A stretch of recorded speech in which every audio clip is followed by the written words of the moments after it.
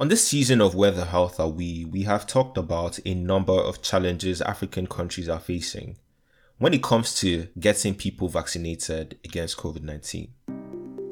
We've talked about vaccine inequity. We haven't been able to get the vaccine and get the vaccine to them, and we haven't been able to get them vaccinated. We've talked about vaccine hesitancy and its impact to some level. What we have in Africa is not really hesitancy. What we found in countries that people are actually willing to take the vaccine. And we've also talked about supply chain challenges and how those are impacting the last mile delivery of the vaccines. One of the challenges that COVID has brought in terms of the rollout of vaccine is how do we move vaccines around quickly? But a lot of the problems African countries are facing with regards to the COVID-19 vaccinations boil down to one thing, and that is Africa's inability to manufacture vaccines. And we can see this in the fact that Africa only makes 1% of the vaccines used on the continent. And so Africa needs to start making vaccines. But the process of boosting vaccine manufacturing on the continent hasn't been without its challenges. For one thing, vaccine development is expensive, and many African countries do not have the financial wherewithal to cope with the expenses of developing vaccine manufacturing facilities. Another problem is demand uncertainties. Investors are reluctant to put money into these vaccine manufacturing initiatives because they're not sure where the market will be and where they will be able to make their profits. In addition to that, there has been limited technology transfer and limited know-how in the vaccine manufacturing space. And on a more macro level, there has just simply been a lack of vision and political will. Governments have become so accustomed to receiving help from international organizations like the WHO and UNICEF, and also from philanthropic organizations like the Bill and Melinda Gates Foundation. And I think this has led to some level of complacency where African governments no longer see the need to develop their own manufacturing capacity. But to mention these challenges is not to discount the strides that Africa has made when it comes to vaccine manufacturing. We've seen this in the Pharmaceutical Manufacturing Plan for Africa, which was adopted in 2007. This was a plan basically designed by the African Union to catalyze local pharmaceutical production. We've also seen a similar stride in the establishment of the African Medicines Agency, which is an agency that would provide the regulatory framework for future pharmaceutical production. We've also seen things like the establishment of the Partnership for Africa Vaccine Manufacturing and also technology transfer initiatives between established pharmaceutical companies and companies in Africa. But despite these strides, Africa still has a long way to go. And anything we do to boost vaccine manufacturing capacity has to be African initiated, African led, and channeled towards the specific needs of African countries. So what exactly do we do? On this episode, I speak to Dr. Geoffrey Makenga, who is a medical doctor by training, and also a member of the African Vaccine Manufacturing Initiative. So my name is Geoffrey Makenga. I'm a Tanzanian, in Tanzania. My background in academic-wise, I'm a medical doctor. I studied Doctor of Medicine at the University of Muhimbili in Dar es Salaam. And then I did a master's degree on vaccinology and pharmaceutical clinical development at the University of Siena in Italy. That was 2016.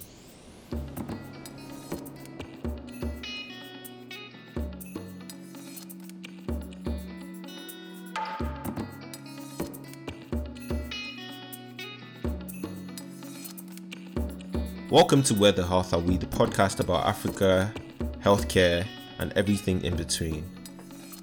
I'm your host, Chinamarami Hidrika.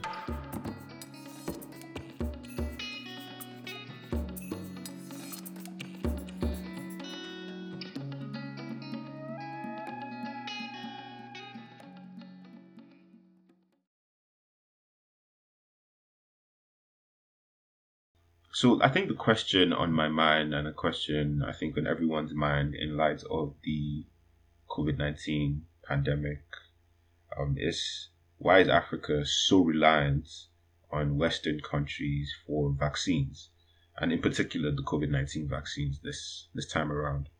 Mm. So the COVID-19 vaccines, actually the pandemic has come and emphasized what was the gap that it was existing in African countries. Most of us, we were reliant on Western countries for vaccines for the expanded program of immunization in children.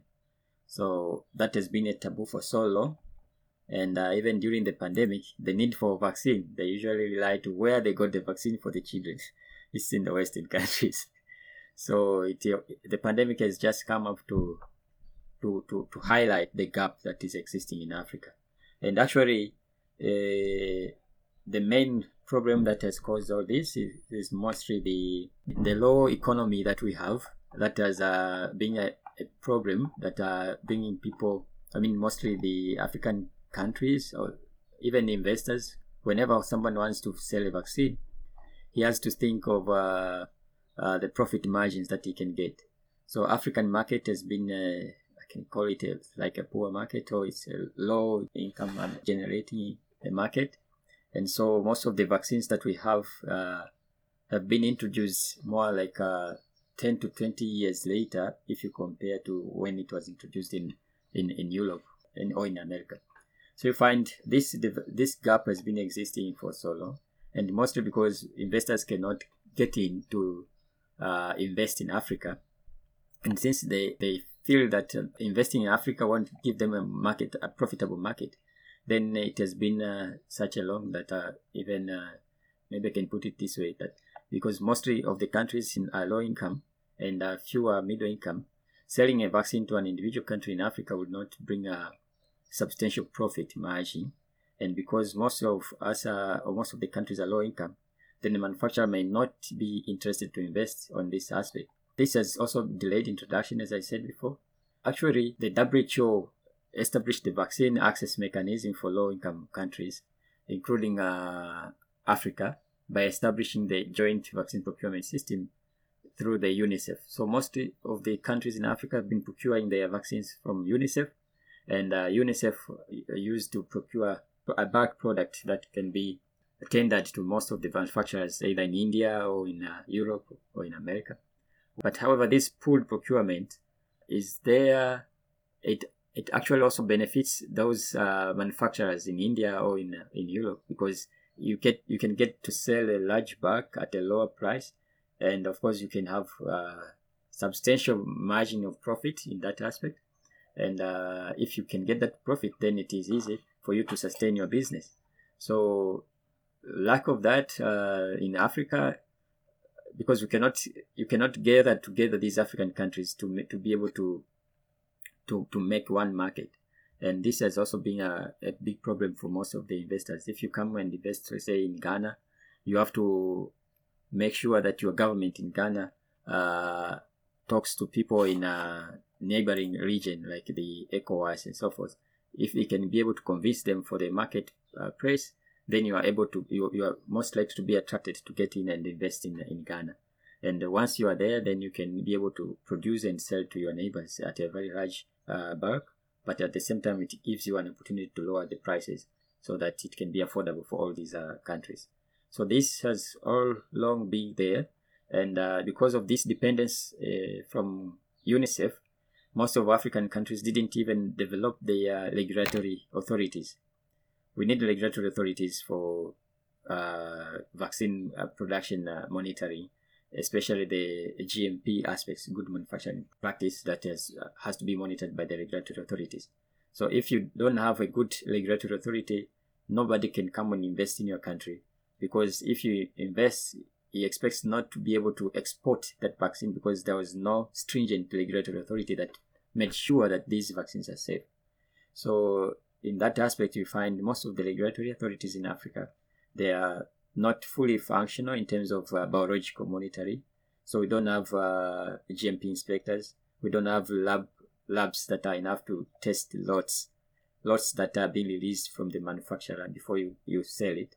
So if you don't have these capabilities, then you don't expect to have somebody to come and invest while you have not yet produced that. And of course, the other thing could be the political will itself. If the politicians are willing to establish a vaccine manufacturing capacity, then it is something that they can do. But their lack of willingness, then this is what has brought us here. And it is much more wider in the pandemic situation like we have now.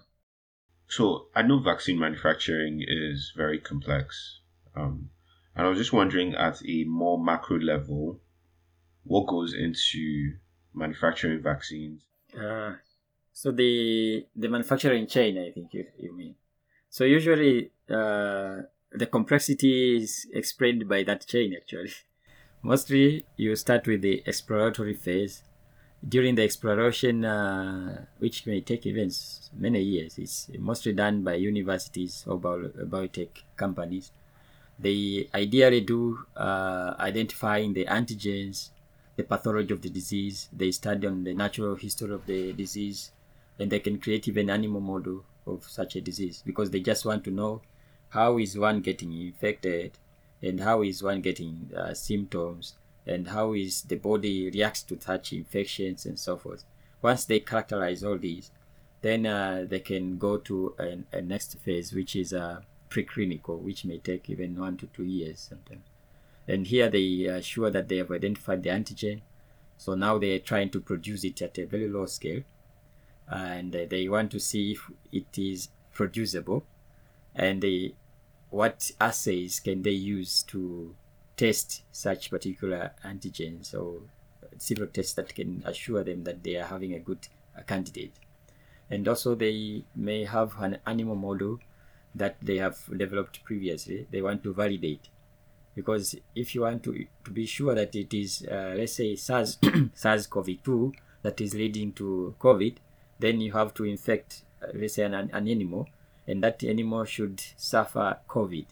If it doesn't suffer COVID, then that is SARS-CoV-2 that you have identified is not the causative agent of COVID, you see. So once they have validated this, then they can also do some things on toxicology to see the pathological damage that has been caused by such a trend. They do this in animals actually. And it may take up to 2 years, and it's called an early development phase, because you are sure now this is the causative agent because you gave it to a mice and the mice suffered such a disease. And if you give another candidate, we call it a vaccine, and you give it to another mice, that mice will not suffer such a disease as you've seen in the previous. And also you can see other changes in toxicology if they are present or they are not present. If you can verify all these, then you are ready to go to the next phase. So the next phase would be clinical development, which is mostly the clinical trials, which are categorized into phases. There is phase 1, 2, and 3. Phase 1 is mainly looking at safety and the initial immunogenicity. Usually it takes a low number of people. It could be 1 or 2 people that you test to see if you inject it in human. This is the first in human test. So if you inject it to a human, what are the characteristics that are shown in humans? If it was safe to an animal, is it also safe to humans? So you usually take one human at a time. So it is one person, and then you take a series of measures and tests that you can characterize this person. And then thereafter you go to maybe the second person, and then you can see, also you can measure the immunogenicity. If it was immunogenic and it was safe, mostly the measure is safe, that nobody should die and nobody should get devastating adverse events. And once you are done with that, then you can go to phase 2A, where you can find the dose. This is dose finding phase, where you find a dose and you find the schedule an appropriate time for you to be able to produce, to give to that person to be immunized. And then once you do that, then you can go to phase 2B, where of course in this phase you have somehow substantial number of people. It could be 50 or 100 number of people. Then you give them these drugs, and you can find let's say some people give them at a higher dose, some at a middle dose, and the other at a lower dose, just to see immunogenicity levels. and then you can see if the vaccine works in them and it doesn't give them any adverse events that, safety margins, what are there in the immunogenicity margins. Then you can go to phase 2B, which is an expanded form of the phase 2. Here you already know the dose, but you want to do to somehow to a large number of people, could be 100 or 200, and then you get them. And this one, because these people will be subjected to the environment where they can also suffer the disease probably, then you can see vaccine efficacy at that level as well. And also this can give you an early proof of concept, we call it, because that is where you can say, now I have tested in these people and it has been this vaccine has been safe and it has been immunogenic and they have been efficacious. So I would like to go to phase 3. So phase 3 is the large trial, which is also earmarking that you are going to later license it to the regulatory authority. So it may take, for example, for the COVID vaccines, we have seen up to even 40,000 people have been enrolled. So it's a big trial. Then people get in there and you can randomize them. They will receive your vaccine and others can be the control group. And then you can assess the clinical incidence of the disease and also the immunogenicity and other aspects so that you want to measure as your endpoint. And once you are done with the phase 3 and the vaccine was safe, immunogenic, and can be produced at a quality level, then you can file it for licensure at your regulatory authority. So once it is licensed, then you are free to sell it in the country that it has been licensed. So you can sell it and you can promote it. It's up to you. But however, there is commitments that are usually being required by the regulatory authority. The commitments that are mostly on safety as well as effectiveness, that you must be able to show that you will be able to produce those vaccines, first of all, consistently, lot to lot consistently, as well as effectiveness, that those vaccines will be effective at a real life situation. So those are the things that they will be required to monitor. And of course, the pharmacovigilance aspect, you'll be required to monitor and report any adverse event that will be reported to you.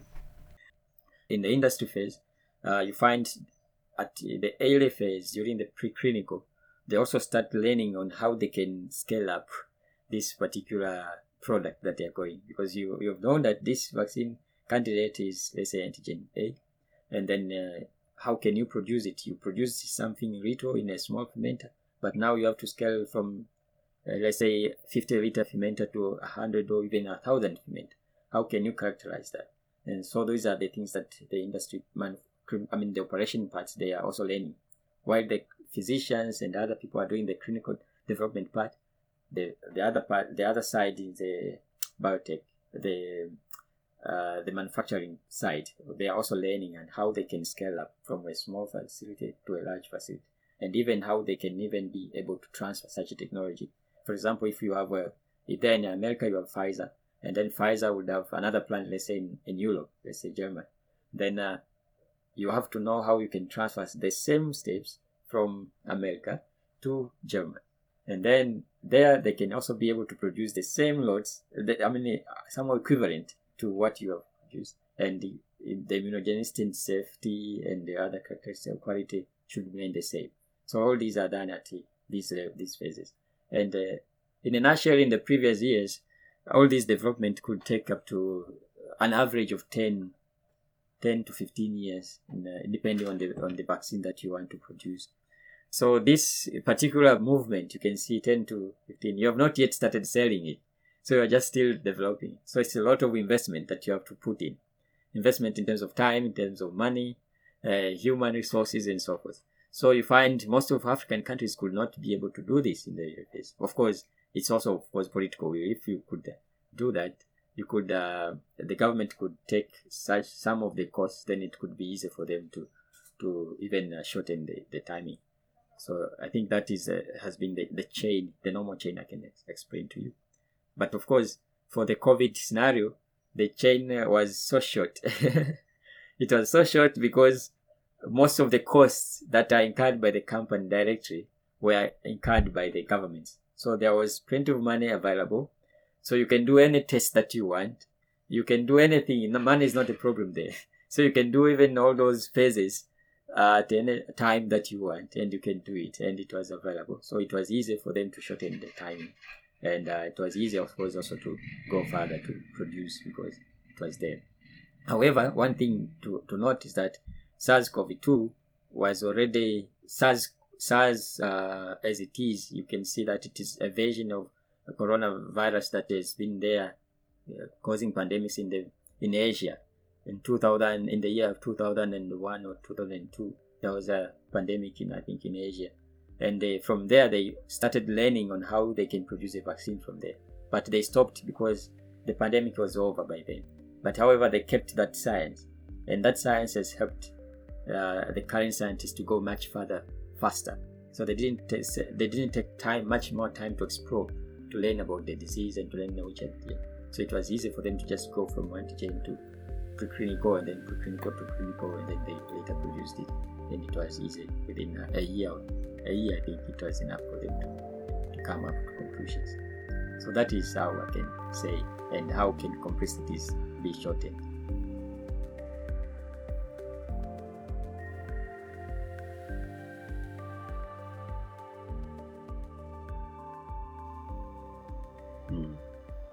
Okay, so what is Africa's current vaccine manufacturing capacity? So what phase of the chain are we a part of right now, and also what vaccines, if any, do we manufacture on our own? Yeah. So if you talk about pre-qualified vaccines, these are vaccines that are pre-qualified by the WHO. You only speak of Senegal, the Institut Pasteur Dakar, Senegal. They are the ones that are producing yellow fever vaccine, and have been doing that for so long now. And that's the only vaccine that has been pre-qualified. That is that the country can even sell it outside the country and sell it globally. So it's only Senegal. The other countries like South Africa, they are doing just fill and finish of most of the vaccines that they have there. So they have contracts with the other companies, but they just receive the bag and then not produce, but just do the filling and then the finishing those vaccines, then put it into their internal market. They don't sell it outside South Africa. So it's just there based on the agreement with the sister company. So it's just there. And also there are countries like Egypt. They've been producing vaccines that are just for local consumptions. And so they are not pre-qualified by WHO, so they cannot export in terms of that, unless maybe another country takes its own risk that it will just buy vaccine from Egypt. Then it's up to it. It's up to the country itself. But however, in terms of pre-qualification, if one wants to sell it to the UNICEF procurement mechanism, then it will only rely on Senegal. So with the capacity for manufacturing in Africa is quite very, very low. That is how I can imagine. So, but however, with the COVID-19, there have been several agreements. We can see now Johnson & Johnson, they will start produce their vaccine in South Africa. But however, they are not yet producing it. It's just still fill and finish. So they announced that they will produce there, but it's actually fill and finish. Also, the other companies, they have announced, like Pfizer and so forth, they are going to South Africa as well, and the other going to Rwanda and other countries. But they have not yet started the actual production. It's just coming up for fill and finish to feed in on the needs, the current needs that we have now for the COVID vaccines. But not yet, we are not yet there for the actual production aspect that is produced within the African soil. So those are the things I can say. So fill and finish basically is they just put the vaccine in like the vials, and what comes out of that process is distributed to those in the country. That's what it is, correct?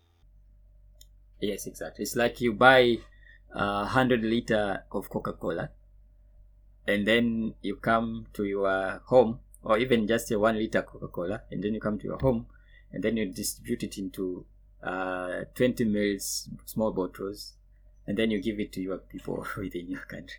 So it's just that you feel it, and then you finish by meaning that you characterize the virus and the stoppage, and you make sure that it is sterile enough that you can put in something and you can distribute it. So, what would it cost to boost vaccine manufacturing, like the vaccine manufacturing capacity? And what does like the timeline for that look like? If today, for instance, we were to embark on that journey, how long would it take? So usually, if you don't have any obstacles to that, then you can have a smart plan, which even 5 years is enough. So it depends on because nowadays technology is improved. You can even have even 3 years or 2 to 3 years.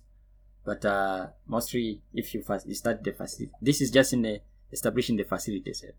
But this establishment of the facility is I've described it in a manner that you are ready to receive technical transfer from somebody else who will also come to manufacture within that particular plant within that country. Then that is easy. You can do it in a short time.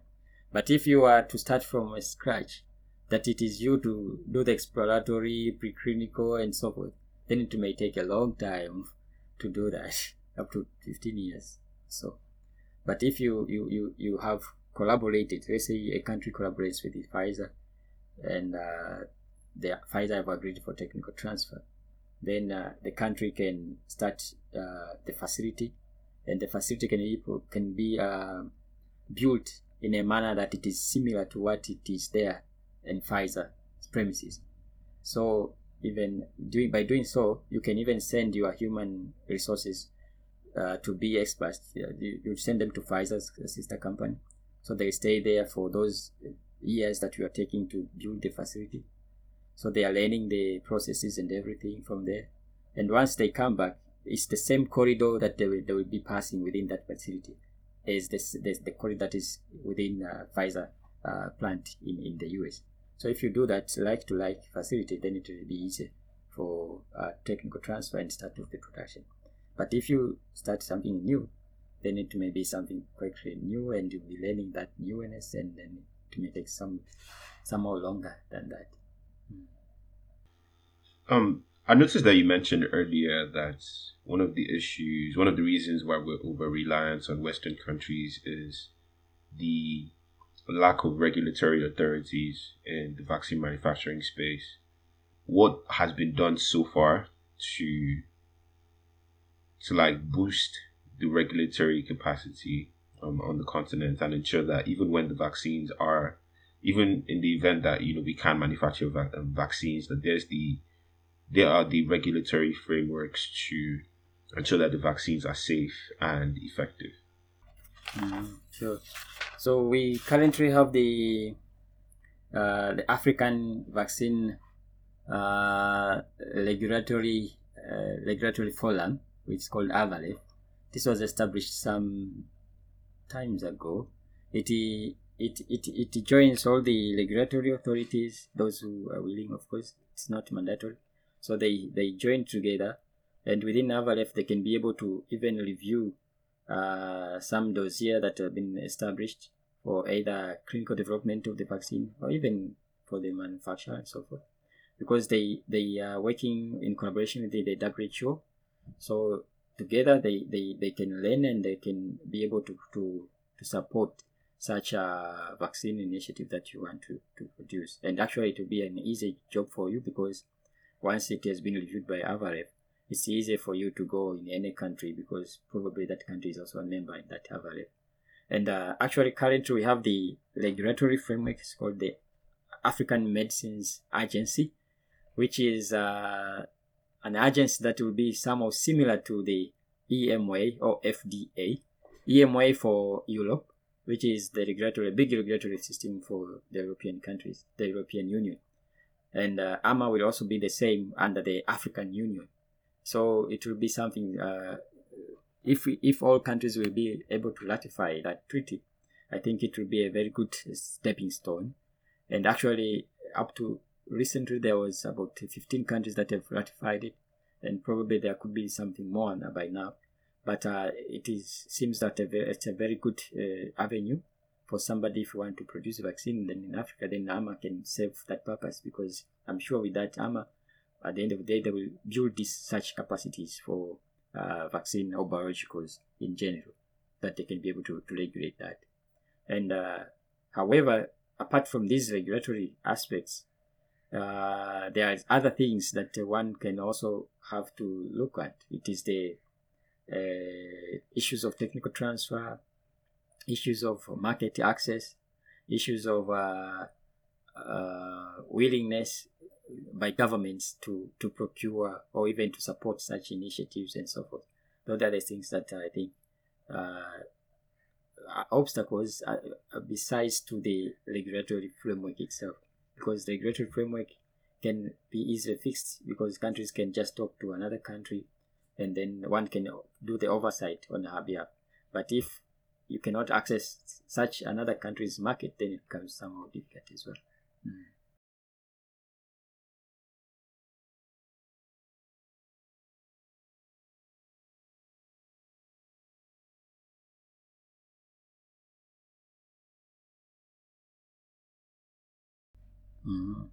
So, with this COVID-19 pandemic, there have been quite a large number of stakeholders who have come in place, and thanks that Africa CDC has been pioneering, and they have established under the African Union the partnership for Africa vaccines manufacturing. So in that particular avenue, they have a very big juncture or portfolio of vaccines that they are able to produce. I think they have mentioned like over 20 antigens that they are earmarking to be able to produce by 2030, something like that. 2030. So when we think about vaccine manufacturing, if they be able to roll out this plan and to be who are the stakeholders and what are they saying? But however, all these about plans will depend their willingness to depends on the governments embark on this journey, and also contribution to the African Union and so forth, and other stakeholders that will come. Of course, there are other stakeholders like the African Development Bank that have also promised to. Of course, they have committed a certain amount of money for such endeavors, and they are working together with the Africa CDC.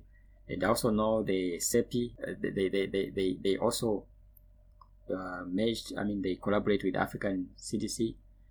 I think in the end they will be able to develop vaccines for Africa.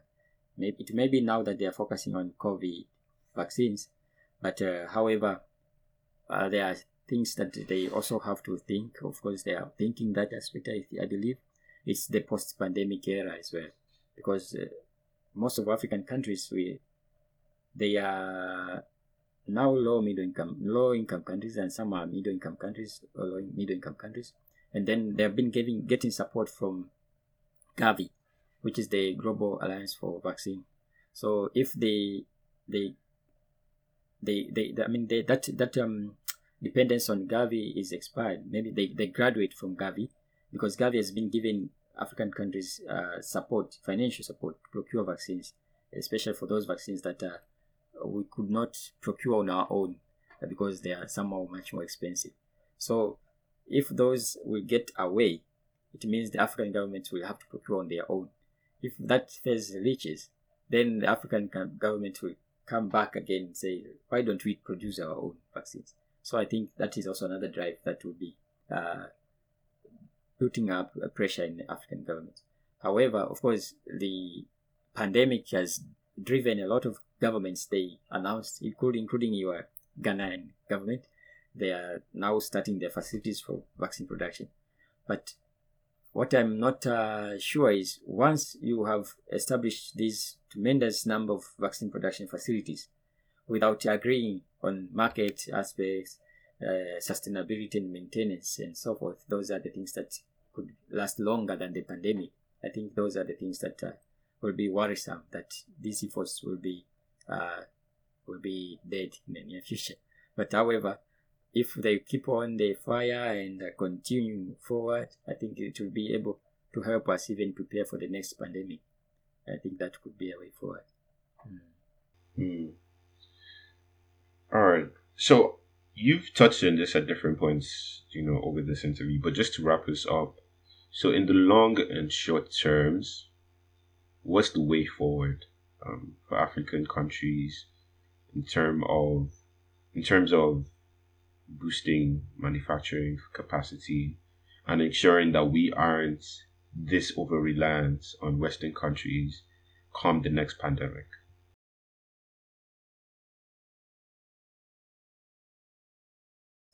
So I think if African countries would focus, because now the plans that we have for the under the African CDC is such a huge plan actually, and it needs a very good coordination. Otherwise, such big plans may end up not being implementable because they speak of a lot of money, and if you talk of a lot of money to most of African countries, they will say, no, we cannot do that and do that in the near future. They can start now because of the pandemic. They can say, yes, we can go. But in the future, when there is no pandemic, then they say, no, we will just rely, we will buy something from India because it is cheaper. So what I think is that African countries can see whether they can collaborate, and starting from small facilities, starting with the one antigen. For example, if it is the regional aspects, for example, the East African region, then a facility for East African region can start with one antigen. I mean, here it is one vaccine, I can say. So they will start with such a single vaccine. Once they are able to produce it and they've developed enough experience, then they can start another vaccine within that particular facility. And then they can go to the third, and then the fourth, and then the fifth. They can expand that way in number. And also, the best way could be even starting from the clinical lots, because producing a clinical lot is simple. I mean, it's not that simple, but it requires less resources.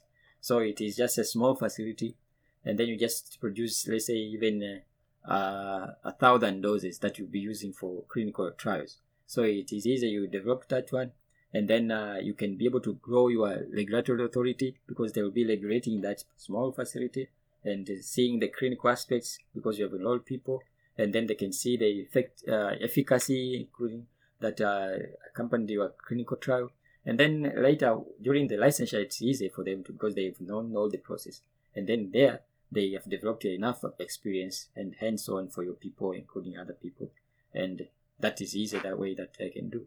And I think if you learn from other countries like Brazil and Cuba, these are the countries that started their own initiatives. It was the government that established these. They established the manufacturing plants. For Brazil, they entered an agreement with the GSK company, where they started producing the first vaccines there. Initially, they used to buy from GSK, but later on, they entered an agreement that GSK would produce the vaccine there in the country. And so they started from those phases, like fill and finish, and then later they developed capacity in terms of production. So they added the technical transfer aspect, and then later they were able to produce their own vaccines, and now they can produce more than 20 vaccines in their facilities, which is a good development. And they also can export those vaccines to other regions. Within their region, the WHO region there is called PAHO, so they can sell those vaccines to that region as well. So that is the government oriented, and that also has lowered the cost for them to save the expanded program organization in their country, because they rely within their own manufacturing facilities. Also, the other country could be Cuba. That is also a good example, because they started their own despite of the embargo that they have with the US, but they started within. They produced these small vaccines, and then later they grew up into quite a number, and now they can even produce monoclonal antibodies and other therapeutics from there, and they can also export those to other countries in the Americas or even outside the Americas. So it is a good thing that African countries can learn from these two countries in terms of government-oriented investment. But if one wants to do a public partnership or private investment, then they can learn from India.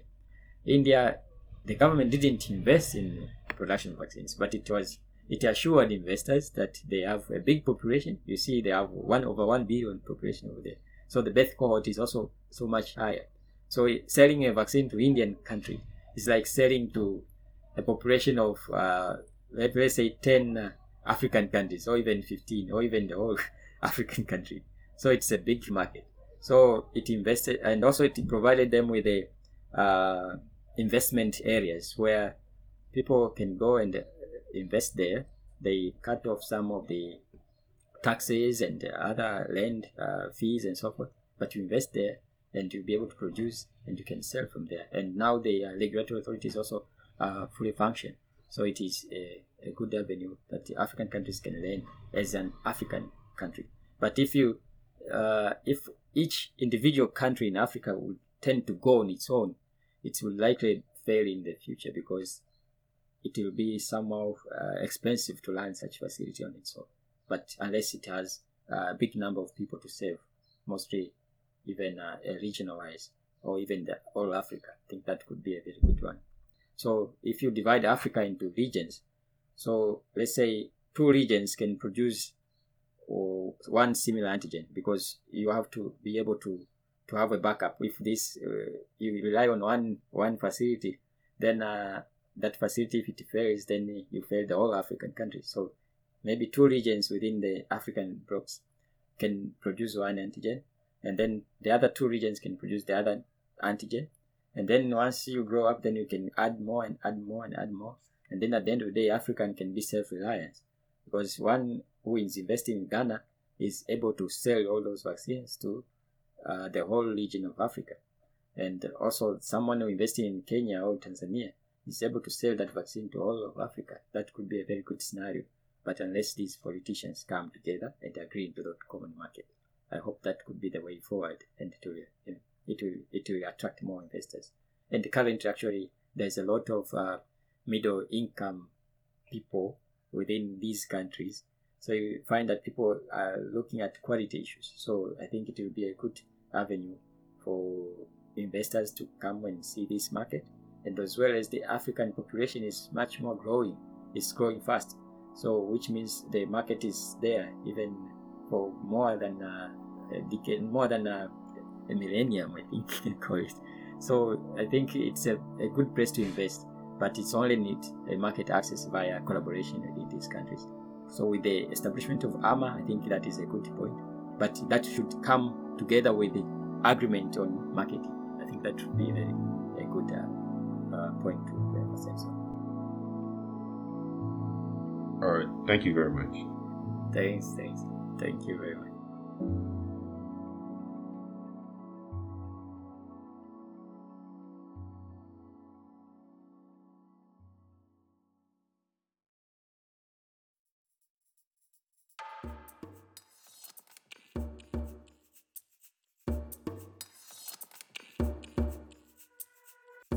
Thank you for joining us on another episode of Where the Health Are We? And it just so happens that this is also the last episode of this season. Working on this season has been challenging in many ways, but it has also been fun, and it's been my pleasure to put together 7 episodes. If you've listened to us this far, if you listened to all 7 episodes, I am grateful. Thank you very much. And I hope you gained something from the episodes. I hope you learned a great deal. If you enjoyed this episode, as a matter of fact, if you enjoyed the whole season, there's a few ways you can help out. You can share it with your friends and your family, or on your social media platforms. You could follow us on our social media platforms, so on Instagram, Twitter, LinkedIn as well. We have a LinkedIn account. The links to those are in the bio. And you could also rate this podcast on the platform that you listen on. I'll get to working on the next season as soon as I can, and I will send out a survey where you can give feedback on the season as a whole, and give recommendations on like future seasons, and also give suggestions and things you would like to learn about, or things you think would be important to talk about on the podcast. But also feel free to leave a comment on the platform that you listen on. I don't know if Spotify lets you leave a comment, but I know Apple Podcast does. So if you can leave a comment there too, that would be great. This podcast was co-produced by me, Chinamarami Hejerica, and Brian Fleischer. The sound for the podcast was created by Muti Ogunchino. The cover art for each episode was created by Onyo Ifedua. So again, thank you very much for listening, for tuning in over the past 7 episodes, and I hope to be in your ears again soon. Bye bye.